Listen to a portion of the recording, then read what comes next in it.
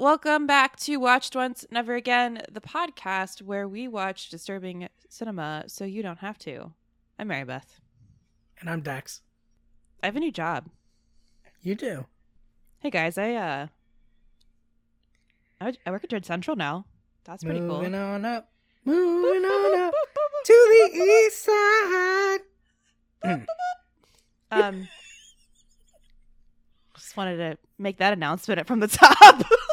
The most professional way possible. Yeah, pretty exciting stuff, guys. Thanks everyone for being so nice and complimentary. I'm really bad at like, what is this? Anyway, it's no, that's really great. I cannot think of anybody who would deserve it more.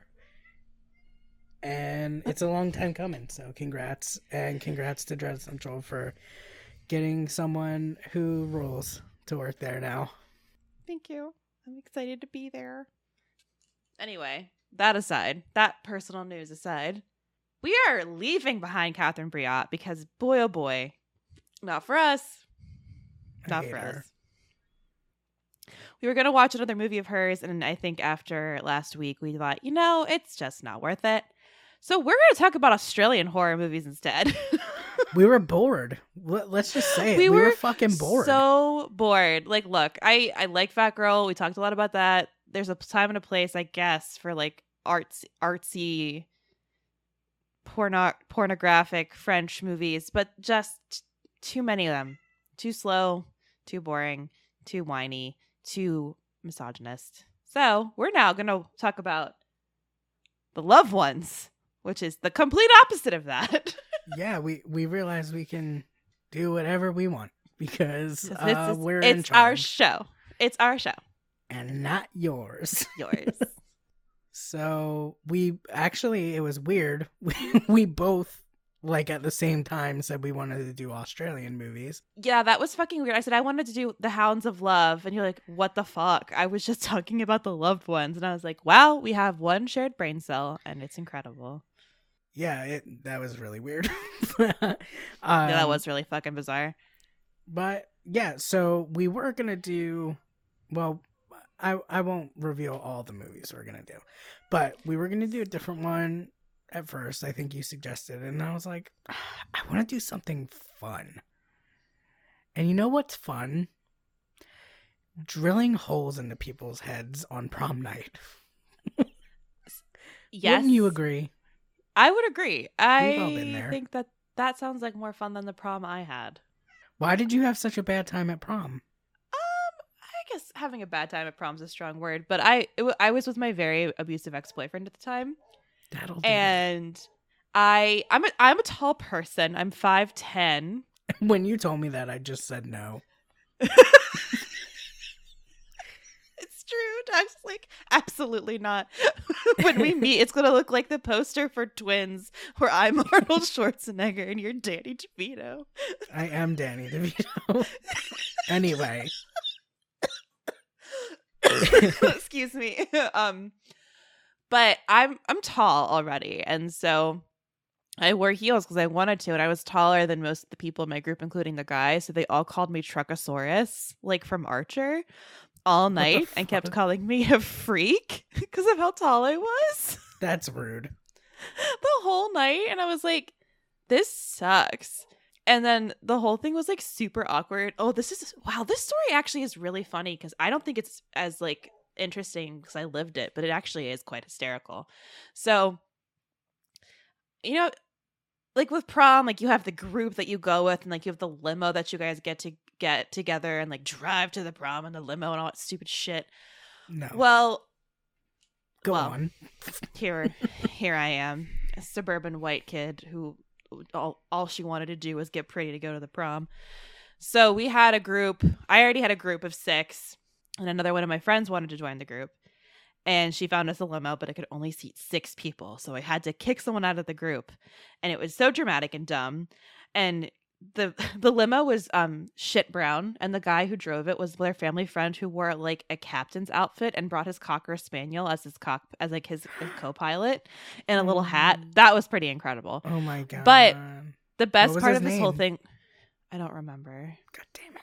The best part of this whole thing was my friend who found us the limo, who was a total brat about the whole thing.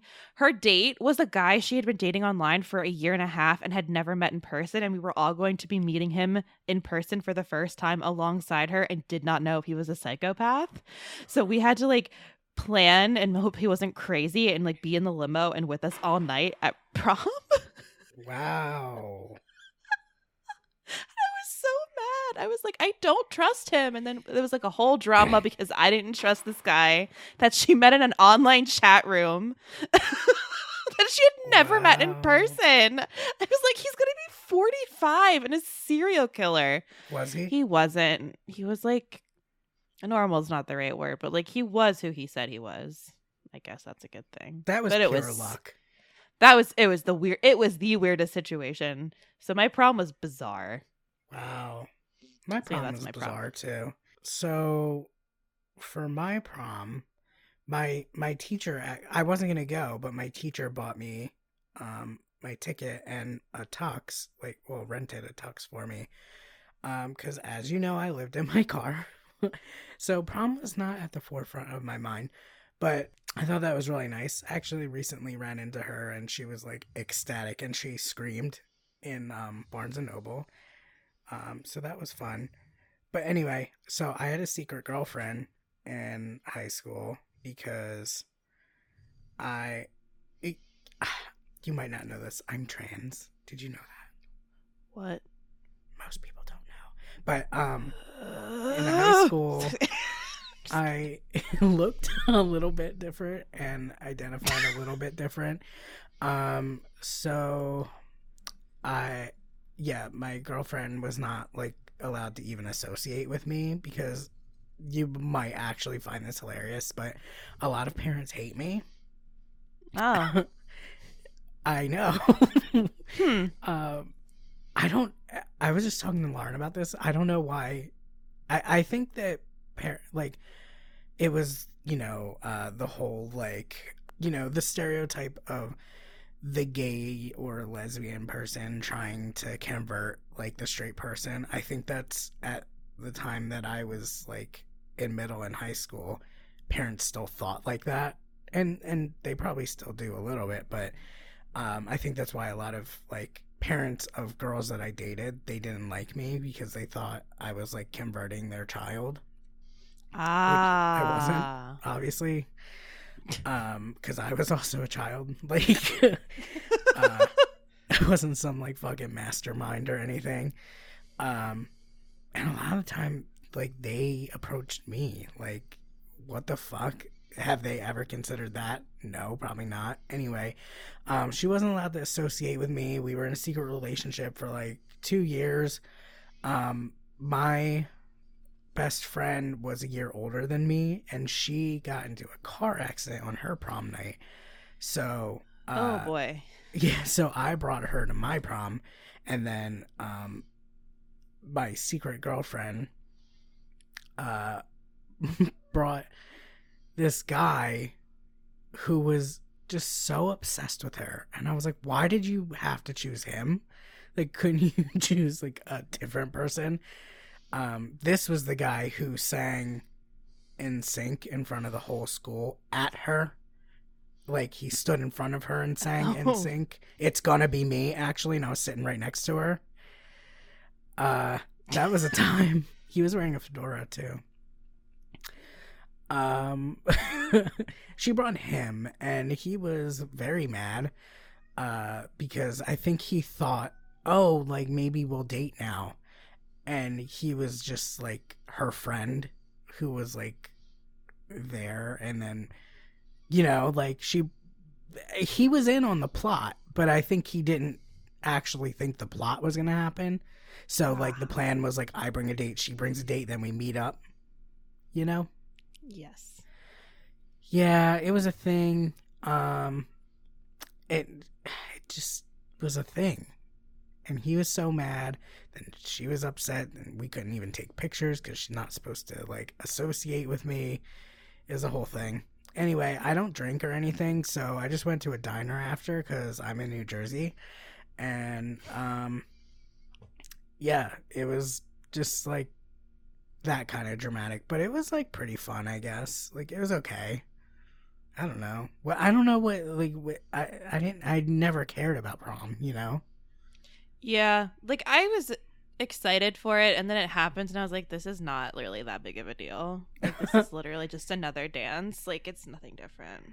I'm like happy for people who love it, and it actually gave me one of my first instances of gender euphoria, because when I went, I mean, you know, at the time, this is what, 2010, like, I think people don't think about this, but like, we're like, not like, we're like newly progressive in this country. Like in 2010, like it was still fucking weird for me to go get a tux. Like people were looking at me weird and like didn't want to help me.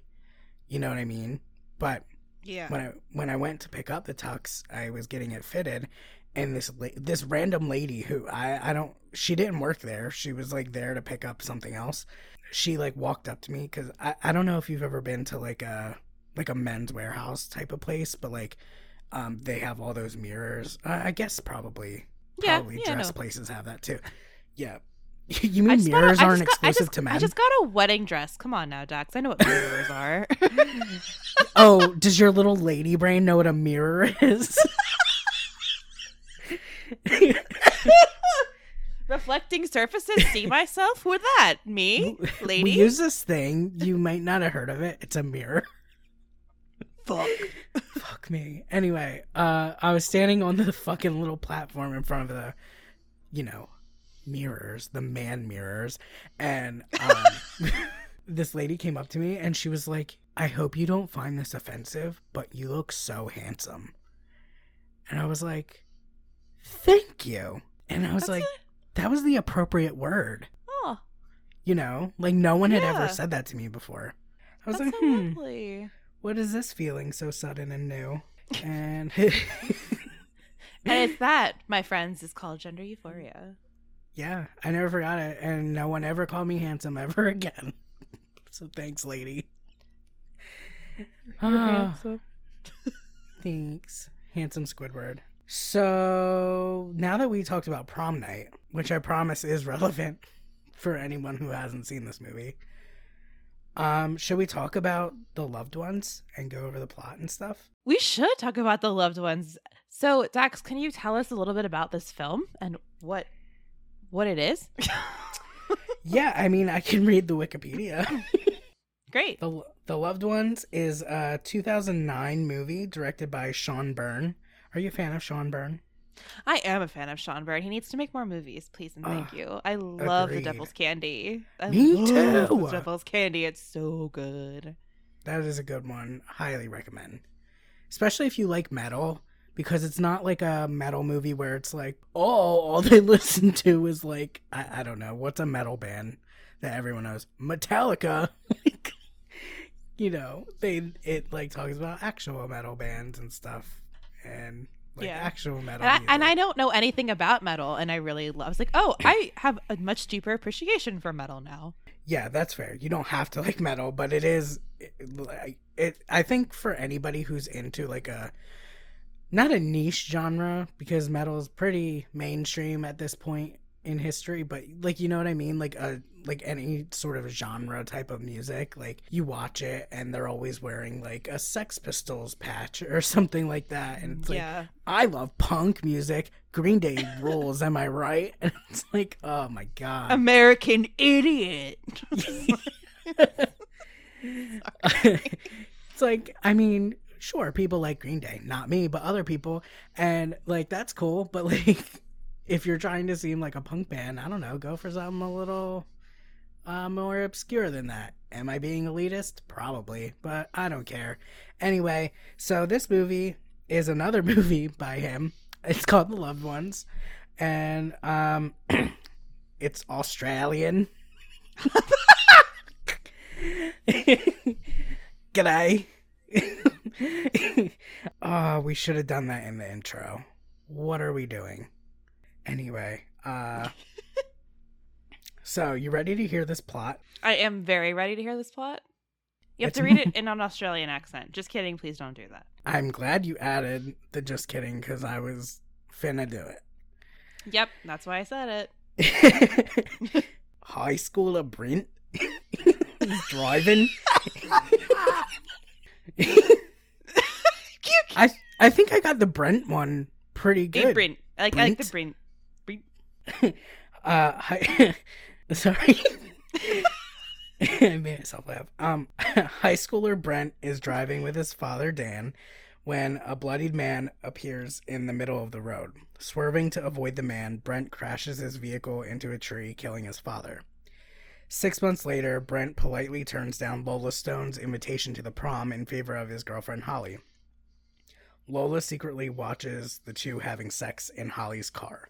Guilt-ridden over his father's death, Brent has turned to recreational cannabis. Sorry, I don't know why this is making me laugh. Recreational cannabis. Recreational cannabis. Recreational cannabis use and self-mutilation with a razor blade hidden in his necklace. It's not hidden, it's just a necklace. At home, Brent's mother insists on him taking a taxi rather than ride with an inexperienced Holly. Brent leaves his house and goes to a nearby cliff. He briefly contemplates suicide but changes his mind. As he listens to music, someone knocks Brent out. Brent wakes up bound to a chair. His captors are Lola and her father Eric, who have decorated their house in imitation of a prom. The three are sat at a table along with a lobotomized woman they call Bright Eyes. That's comic burst to you.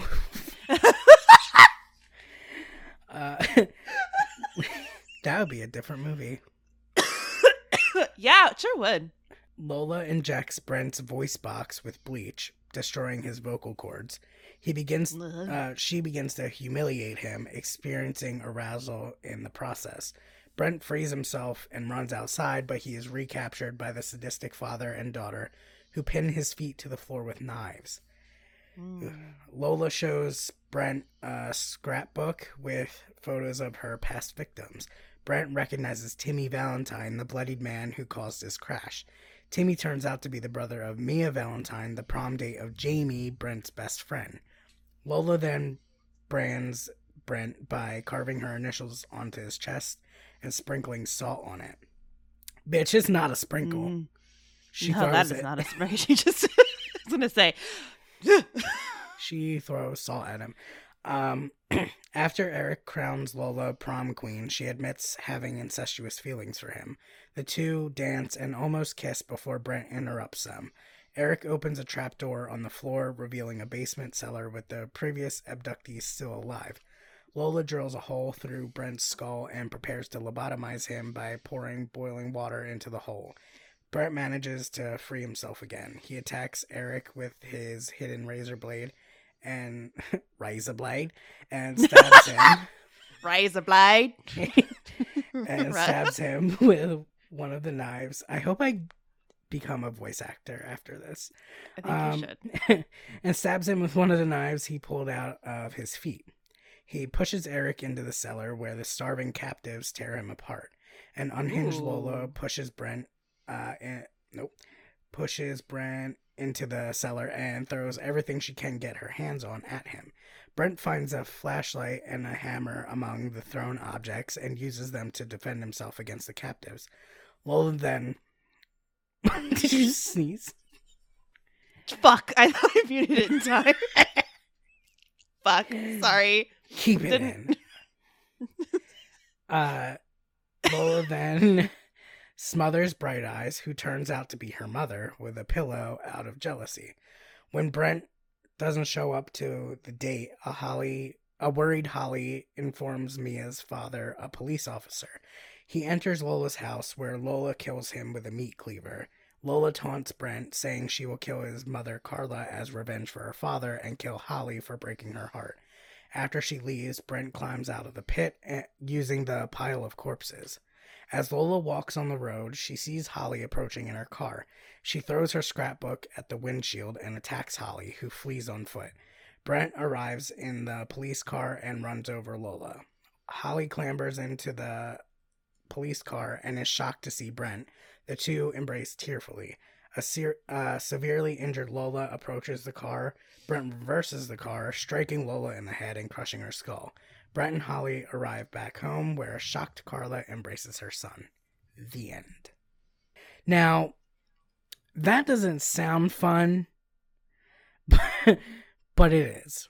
It's so fun because it's so like bright and colorful, and but it's so fun because of Robin McLeavy's performance as Lola. As is like one of the best, like one of the reasons why the movie is so incredible and so fun is because she is so unhinged.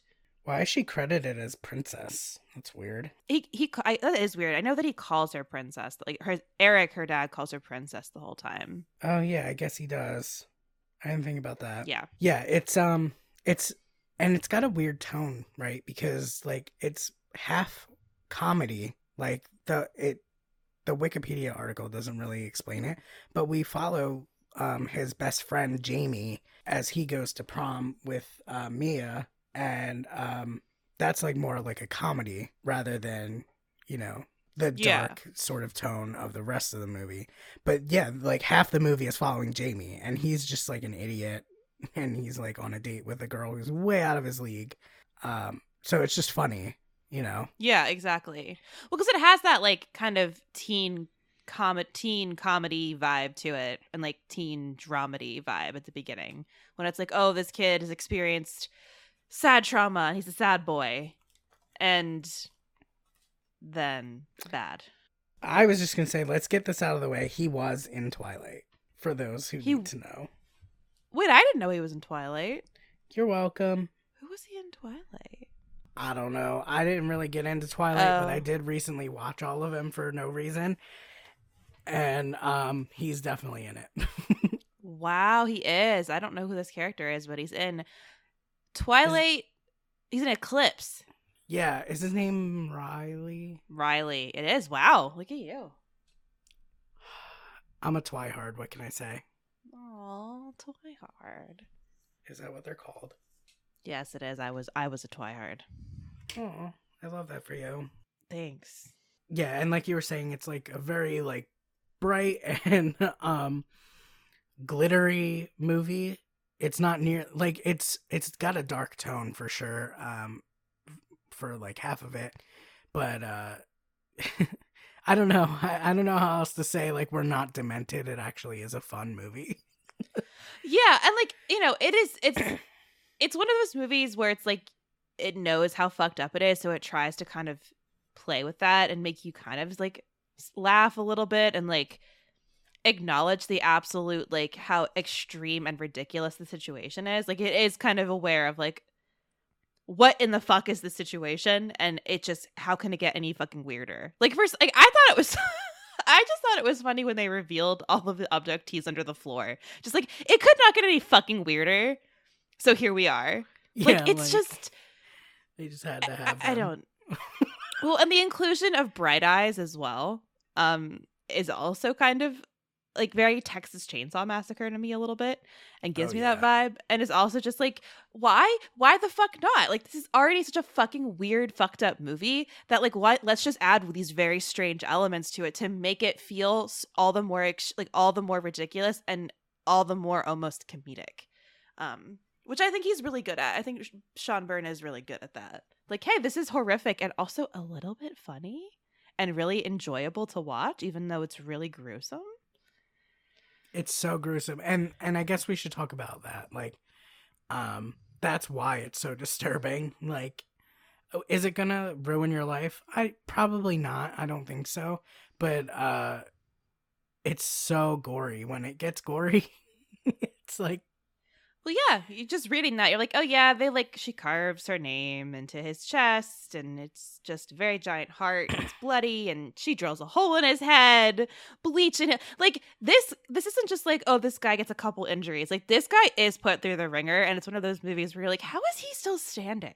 Just like sheer willpower, I think. Like, I think he realizes he wants to be alone, or alive rather, maybe alone. Yeah. But, yeah, and it kind of like pulls them through.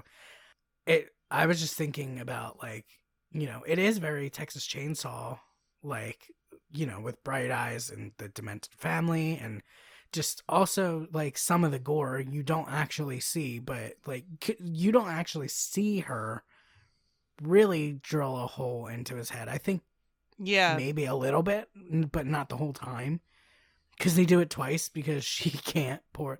She's like, oh, I can't pour the water in because the hole's too small. Dad, can you like make it bigger, please? Like a little baby.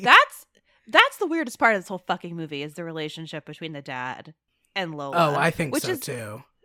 And it's so when I heard about this movie from a friend, one of my best friends in high school. Her sister was really into like extreme gory horror movies when we were in high school. So I learned about this movie from her. I didn't watch it for a couple of years because, again, I've mentioned this before. This was before I was into like gory films, and so I didn't have any interest in watching it. But I knew about it for a while, and when I finally watched it, I was expecting the gore, but I had no idea that there was this really like weird relationship between the father and the daughter in this, and that was even worse to me.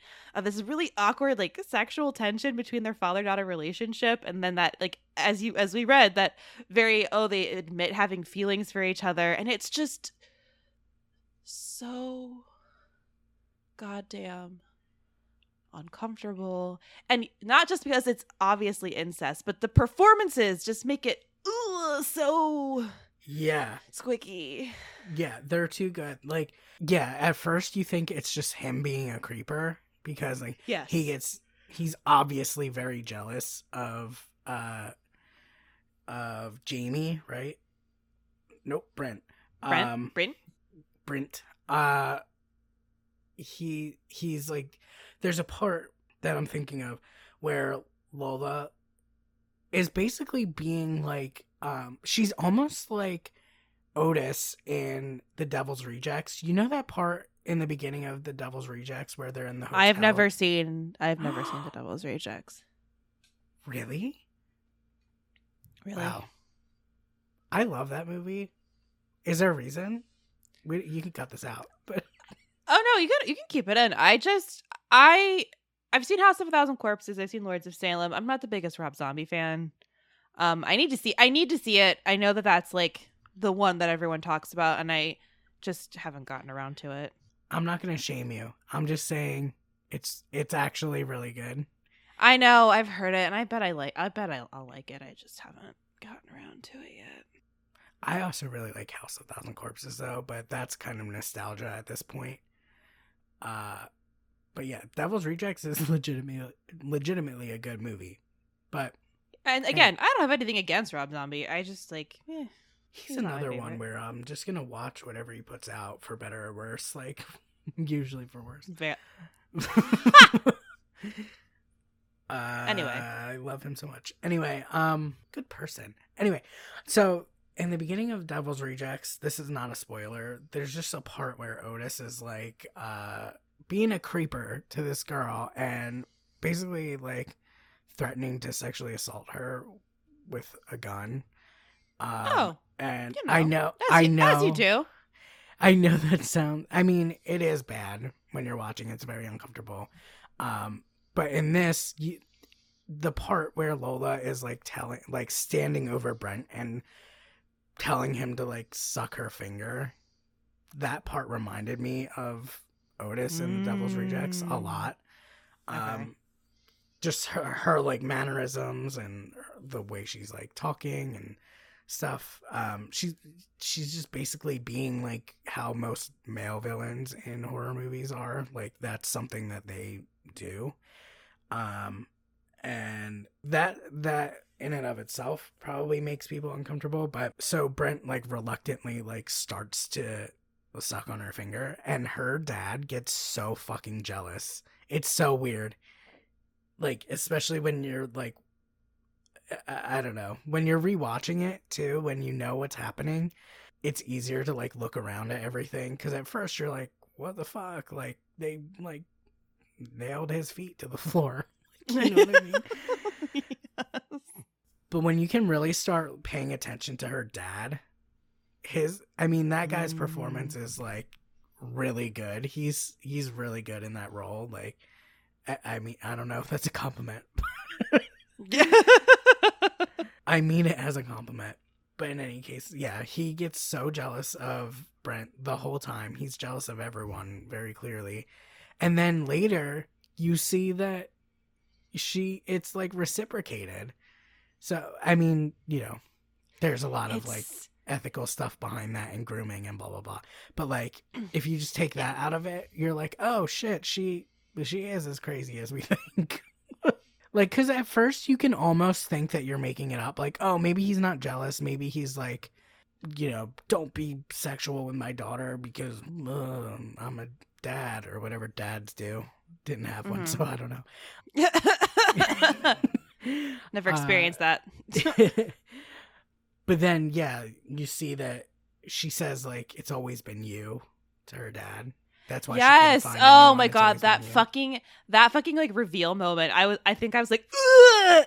Yeah, that's the worst. She has so many good lines, and the way she says that is really good. I didn't write it down, but she is. Oh my god. I think like that's they are the reason why I love this movie so much. Like the two of them sell it so well, and they make you want to watch them be terrible people. We can't hear you. Oh my god, I love her so much. But I love her because we don't get a lot of like bad teenage girls like this, like really bad, like fucked up bad, like I don't know, like she's like one of a kind to me, and that is what I love about this movie as well, is they let her be so fucking disgusting, and it's incredible. But like she's this really she's so twisted in this like hyper feminine, like bright pink eyeshadow and a bright pink dress, but then she's just carnage everywhere, and it is just incredible to behold. And like the only, I guess, feminine part about it is that the reason she does it is because she has like crushes on these boys who do not like her back. But then as I'm saying that out loud, is that not what like sexual like serial killers do? Like they don't have a crush on you necessarily, but like, you know what I mean? They like fixate on a woman and then yeah, they think they're in love, similar. But it's exactly. Yeah, well, and like I didn't think about that till right now. And like she has this scrapbook of all of the boys she's done this to, and it's been a long time. I know. I'm like, I don't think it is prom, because how many proms, like, you know, unless this is like an orphan situation where she's actually like 67, I don't think she's been to that many proms. No, but hold on, am I misremembering it? It was like end of school dance. No, not that. But it was like, didn't she have the scrapbook and she was looking at like younger kids too? Like she had done it since she was little. Oh, I didn't gather that. I unless I missed something, but it seemed like she's been doing this since she was little, like with different people and different kids was the vibe but that I like got. That even more. Yeah, exactly. She's always been fucked since she was a kid. Yeah, like imagine like a little second grader doing that. What the fuck? No. She's sick. I love it. She's fucking sick. Yeah, because I'm just scrubbing through just to like make sure I'm not full of shit. But yeah, they sit down. She and her dad sit with him and like show the scrapbook, and she's like, "Look at all the boys. Look at all the people." And like, there's it's young boys. Yeah, who are like So she's been doing this for a long fucking time. And like it said, she did it to Jamie's date's brother. Yep. But that's the only the only thing I don't like about this movie is it never goes anywhere with that. Like, yeah, once Mia goes home, like, I guess that's realistic. Like sometimes you don't get to know what happened to that person, but like we do know, so why not just tie it up, you know? Exactly. Well, and then also another important point is that the boy that got away, Timmy Valentine, he is the one that stood in the road where Brent swerved off the road and killed his dad. So it became this like, it's full circle that she's the reason why his dad is dead. Yes. Yeah. I don't know if the Wikipedia article even said that. No, it didn't. But that's like, I just remember that being an important point of being like, she has been fucking up his life for a very long time without him knowing it. There's something else really great about this movie. It really depicts I think it, you could read it as a little melodramatic, but I think it depicts loss and grief pretty well, especially with his mother. Yeah. Like, there's a line that always sticks out to me, and I think it's his mother, Carla, talking to his girlfriend, Holly, and Carla says, like, he thinks I blame him. And I think it's Holly who says, do you? And his mom just stares at her and doesn't answer. Because she does. Yep. She totally does. You get that vibe the whole time. And, like, can you blame her? Like, she just lost her husband. Like, I'm not saying to go about, like, blaming literal children for, your problems. But, like, if you just lost your husband and you haven't properly dealt with your trauma or grief, like, maybe that is a natural reaction. Exactly. Well, but I also think that this is something that I liked in Hereditary. I'm bringing this to Hereditary because that reminds me of when she has the dream where Andy Graham has the dream that she tells her son that she wished she never had him and that she doesn't love him, which is devastating. And it's this thing where it's like, parents aren't supposed to be doing that. Like, parents are supposed to love their kids and never have those feelings. But I love it when those moments happen in horror because they make parents people, and they actually like put like you don't become some kind of like stoic, unemotional I don't know the right way to describe it. Parents are allowed to feel regret, basically, is what I'm saying. Like, parents don't always have to love their children and like be obsessed with their children. And I think it's an important thing to see that parents do experience those kinds of feelings of guilt and those feelings of blame. Those dark emotions where they don't want to blame their kid, but sometimes your brain goes there, and there shouldn't be shame when your brain goes to dark places like that.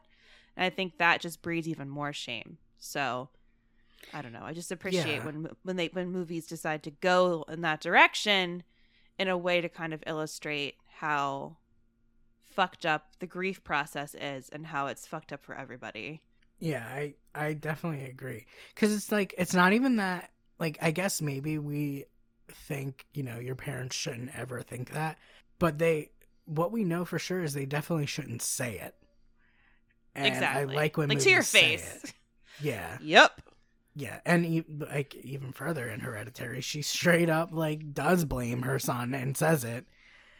And well, I guess she tries not to blame him, but she does. I agree. Yep, she agrees with you. But yeah, I always like that about this movie because I do appreciate when parents are three-dimensional and they're real people and they have normal, like, real reactions, like normal people reactions, not like saintly parent reactions. Yep. Well, because it's just so fast because horror has such a relationship with parents. Like, motherhood and fatherhood is such an intrinsic part of horror, and like our relationships to our parents and making them like, I feel like there is such a like binaristic way of thinking in horror between like good parent, bad parent, and like bad parent is a monster and good parent is the savior. So when you have parental figures who blur those boundaries, I just really appreciate that so much more in the genre. Yeah, I appreciate it too. And it's like funny when you think about her in comparison to like the good father, which I guess would be Eric, who's like doting and does everything for his daughter. And, it's like, who's really the fuck up here? Well, exactly. Like, that's it. When I watch this movie, I'm always like, I wonder, like, she's the villain and he's almost like Eric is the accomplice. But it's like, what happened in her childhood where he and his wife, who they lobotomized, like, what happened? Like, he obviously is kind of the monstrous parent, but that backdrop isn't, like that context isn't necessarily given, which is fascinating. Yeah, because your brain can just run wild. Because, I mean, if you break it down, like, where would she have learned this from? How long was her mother lobotomized? Did he do that to her and then teach her that's what you do to people that you love? Exactly. Like, where did she just Google lobotomy? And But like this is a Yeah. good way because you talk about grooming and like, did he groom her? Did he teach her this stuff? Like, did he see something in her where she had maybe like a mean streak and he like encouraged that and like wanted her to become violent and rebel against all the boys out there who were never good enough? Because it's like my dad used to always say this really fucking creepy thing where he was like, "You're gonna marry me when you get older." I'm sorry. Yeah, it's probably fucking weird that whatever, we're saying it.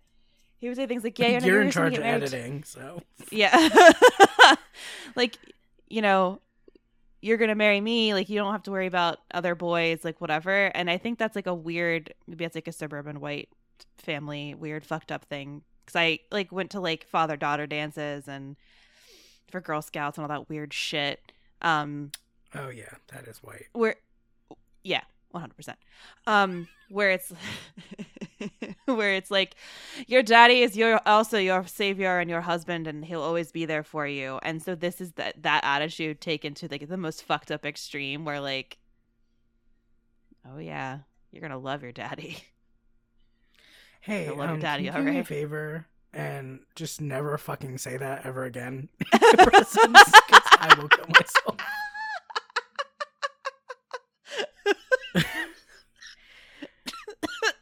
Thank you so much. I will kill myself. Yes, but yeah, I mean that's some Freudian shit, and my brain is running wild. I think I get.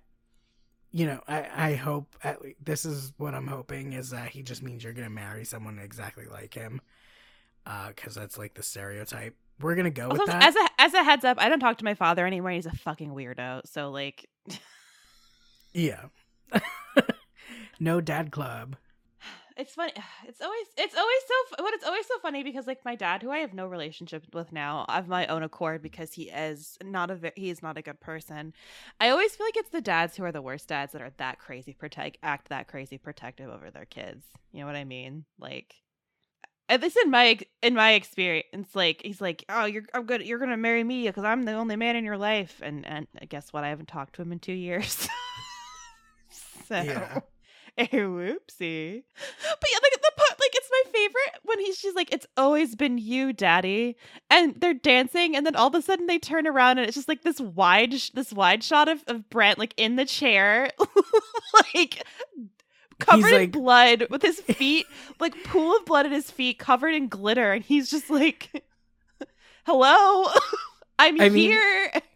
That part is so good. Like, that's why this it's so well directed. Fun. Because it's so funny. Like, it's so gross, like a very incestual part. And then it's just like all of a sudden they turn over and like, oh yeah, there's like this carnage going on behind us. And like he's trying to escape and he can't. And he falls over. And it's just so funny. It almost makes me laugh to think like maybe he did that because he felt uncomfortable. Like, he was like watching this. Like, I literally would rather you stab me with a drill than watch you make out with your daughter. For real. I mean, I would also choose that. There's a line that I have written down. This is like random now. It is a Lola line because she has the best lines. And she does have the best line. She's the best. She is. It says, when I find my prince, this is the song we're going to dance to, and I will sing it. This is the song we're going to dance to at my wedding, but you're not him. You're just another frog. Yes, and then she steps on the knives. Yeah. You're just another frog. And then she goes, "Dance with me, daddy. But sing me the song." Am I not pretty enough? Is my heart too broken? What does she say after that? I don't know. But that's like the theme song of this. Please. That's like the theme song of this movie. And it's such a fucking certified banger. It is a fucking certified banger. Once you watch this movie, you will not be able to like think of it without hearing that song. God, this fucking movie's a certified banger. It really is. Like, I feel like I hope we're selling it well because I hope people aren't like, yeah, no, it still sounds really fucked up. Oh, it's 100% fucked up, but it's the kind of fucked up where you watch it and you don't feel totally awful after watching it. You're kind of like, okay, all right. It's so gleeful. I'm okay. Yeah, exactly. Like, okay. I'm okay. I had a good time. I wouldn't show this to like everybody that you know. Yeah, just most people. Just most people that you know. Yeah. It's so good. Like, I can't. It's too good.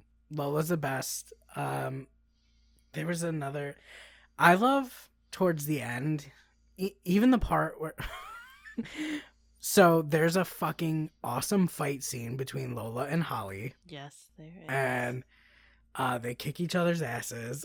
And then Brent comes out of nowhere and hits Lola with the car. And like Holly gets in the car. He's in a cop car because Jamie's date, Mia, her dad is the police officer that went over to investigate. And of course he didn't bring backup because it's a horror movie. So he immediately got killed. Brent stole his car. Anyway, so Holly gets in the police car thinking it's a police officer. She sees Brent and is like, what the fuck? Like, you know, like, because he looks, I mean, imagine how he looks. He's been starved.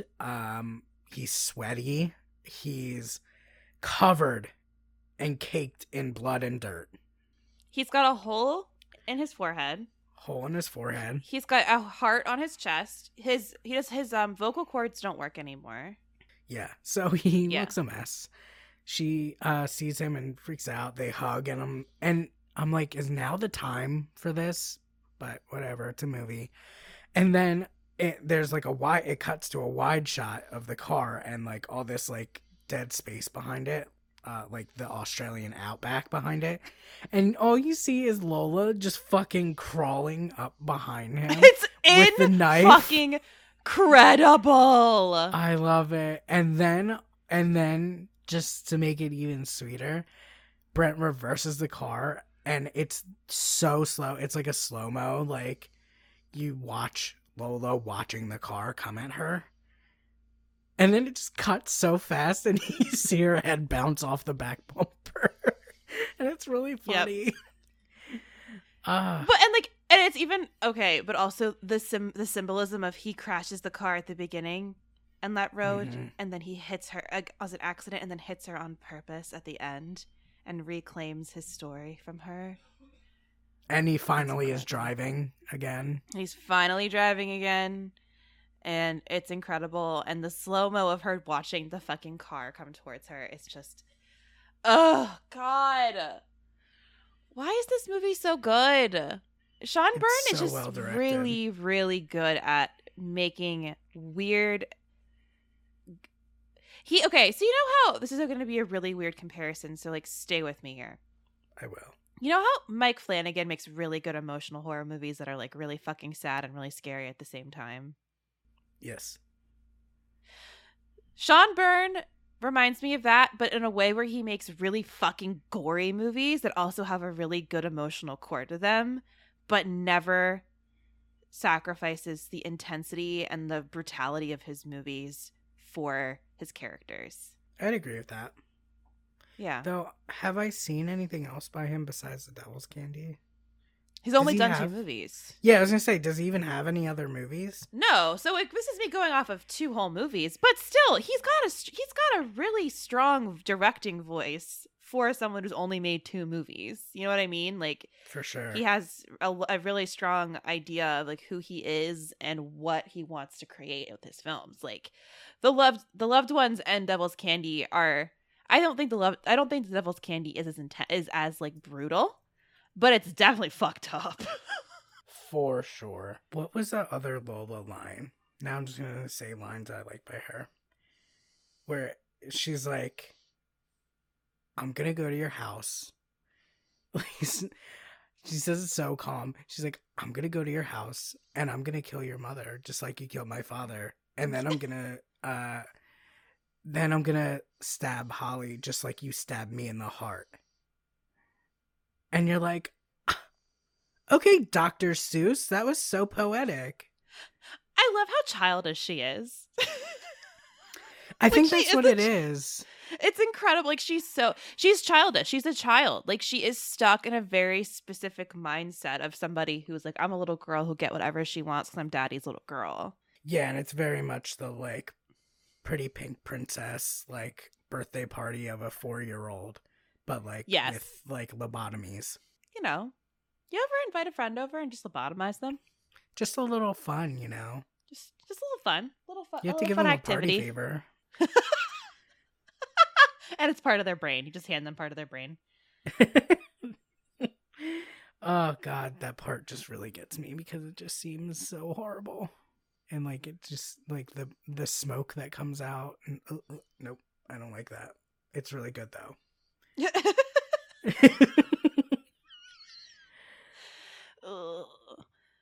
But so I feel like this is one of those movies that's really disturbing, but it's more accessible than I think other like disturbing films, if that makes sense.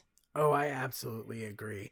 Like, yes, it has all these like these horrible subjects and you know, sometimes taboo subject matter. But yeah, I agree. It's more accessible than most movies. I think especially for like our audience, where I feel like most of the people who listen to our podcast already like horror movies, you know? Yeah. And if they haven't seen this Exactly. already, they would probably like it. Exactly. And like unless there's like a very specific thing in this movie in terms of like body horror that you don't like, I feel like it's still a good time for horror fans. Like it's no Solo. No. And I'll say this, I'm a person who can't like really handle body horror. It just like really gets me again because I think I said this before, but like I have very terrible OCD and like body horror like really triggers it, and I'm totally fine watching this movie. So I feel like, you know, I think it's accessible even for people who don't like body horror stuff. Not that I speak for everyone, but I do agree. I think it's got enough body horror that it's gross, but not too much that it's gonna like really be horrifically upsetting. And again, it depends on what you prefer. Everyone's different, but you know, echoing what Dak said. I also love gore, so this was like hell yeah. Yeah, you know what I was just thinking? I'm excited for some more of these movies. Because like I told you, but I like collect Australian and like New Zealand like horror movies. And I'm like excited to see more of the Outback, you know? Outback Steakhouse. I'm sorry. No, I sang two things. Outback Steakhouse. Da-na-na-na-na-na. That's why I was apologizing, because I was singing the Outback Steakhouse jingle. I don't know that jingle. Outback Steakhouse? Yeah, I don't know that jingle. Oh, you have no. Oh, well. Did I know that? I don't know. I don't know if you knew that. It's just from the old commercials for the Outback Steakhouse, the bloomin' onion. That I remember. Maybe I was just hyper focused on the blooming onion. It's true. That honestly, though, I understand that. I do get that. It's like no thoughts, just onion. But like Australian horror movies are another level of fuckery, because I think they're a really, really interesting brand of scary, but a lot of these movies that I think some of the movies we're going to watch are based on real things that happened. And there are some fucked up serial killers from Australia. This was based on a true story. The Loved Ones is? Yeah. No shit. Wait, I didn't know that. No, I made it up. I'm sorry. Wait, are you I'm sorry. What the fuck? I was like so ready to like buy it because like there's a couple. Oh, fuck you. I'm sorry. I just had to do that. I do that to all my friends. And you really got me hook, line, and sinker there. I was like, wait. This is not a drill. I just looked on Wikipedia like just right now after I just did that, and it says there is a real life crime. Hold on. It says in March 2013 at Chester Crown Court, Judge Elgin Edwards described a sadistic torture murder as a reenactment of a scene from this film. During sentencing, Judge Evans described the defendant, Gary George, as particularly liking the loved ones. The victim, Andrew Nall, was brutally beaten, sustained 49 knife wounds, and had cleaning fluid found in his eyes. George was sentenced to life imprisonment with a minimum term of 30 years. So, not based on a true story, but a true story was based on this. That's horrible. That's fucked up. That has got to be a director's worst nightmare. Like, yeah, I think about that a lot. That's terrible. Well, I know, like, was it some fucking guy, the guy who shot, some white guy who shot another prominent white guy was found with Catcher in the Rye, like in his backpack or in his pocket, and people are like, JD Salinger, how do you feel about it? And I'm like, bad. He probably feels really fucking bad. Man, that was the death of John Lennon. That wasn't just someone. I think some white guy. Was I wrong? I guess. No, you're not wrong. I was like, was it him or Ronald Reagan? Can't keep all the assassinations up to straight. Leave me alone. No. Well, ma'am, that was the assassination of John Lennon. Oh. I guess that's pretty important. I think he was murdered by I want to say Mark David Chapman, right? Yep, you're right.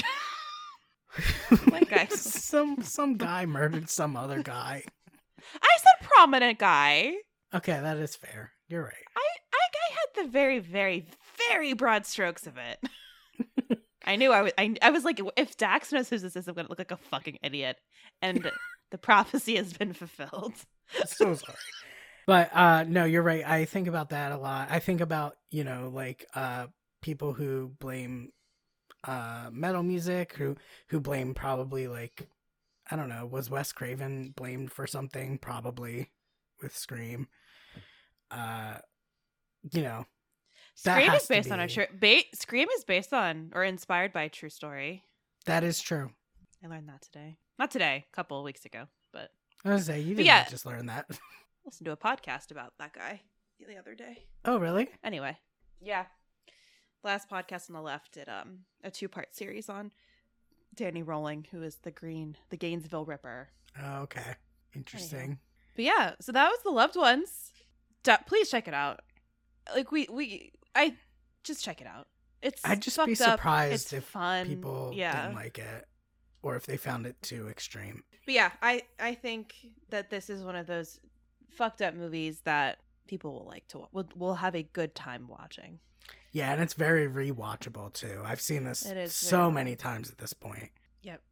Yeah, it's very rewatchable. I will say though, the movie that we're talking about next week is not as rewatchable or as fun. Which you didn't even tell me what it is. Because I don't know if people realize this, but we go back and forth with our choices, except for during Catherine Breillat. We both said Fat Girl, and then I was just like, yeah, you take over. So that was the only time where we didn't go back and forth. Jesus take the wheel, and I took the wheel, and I just kind of drove us into a really boring place. Are you saying you're Jesus? Yes, I am. But we are going to watch Hounds of Love for next week. Oh, we is. Are you okay with that? Yeah. That one is much more upsetting. That one is based on a true set of serial killers in Australia. I love this movie, but it is very difficult to watch. Yes, I think we might have differing opinions. What? But we'll save that for next time. Okay, I was like, well. I've only seen it once though, and I usually watch things twice, so we'll find out. Well, thank you everyone for listening to another episode of Watch Once Never Again. Make sure to follow the podcast on Twitter at Wona Podcast, and make sure to send us an email if there are any movies that we should watch, if there's any other Australian horror movies you want us to check out.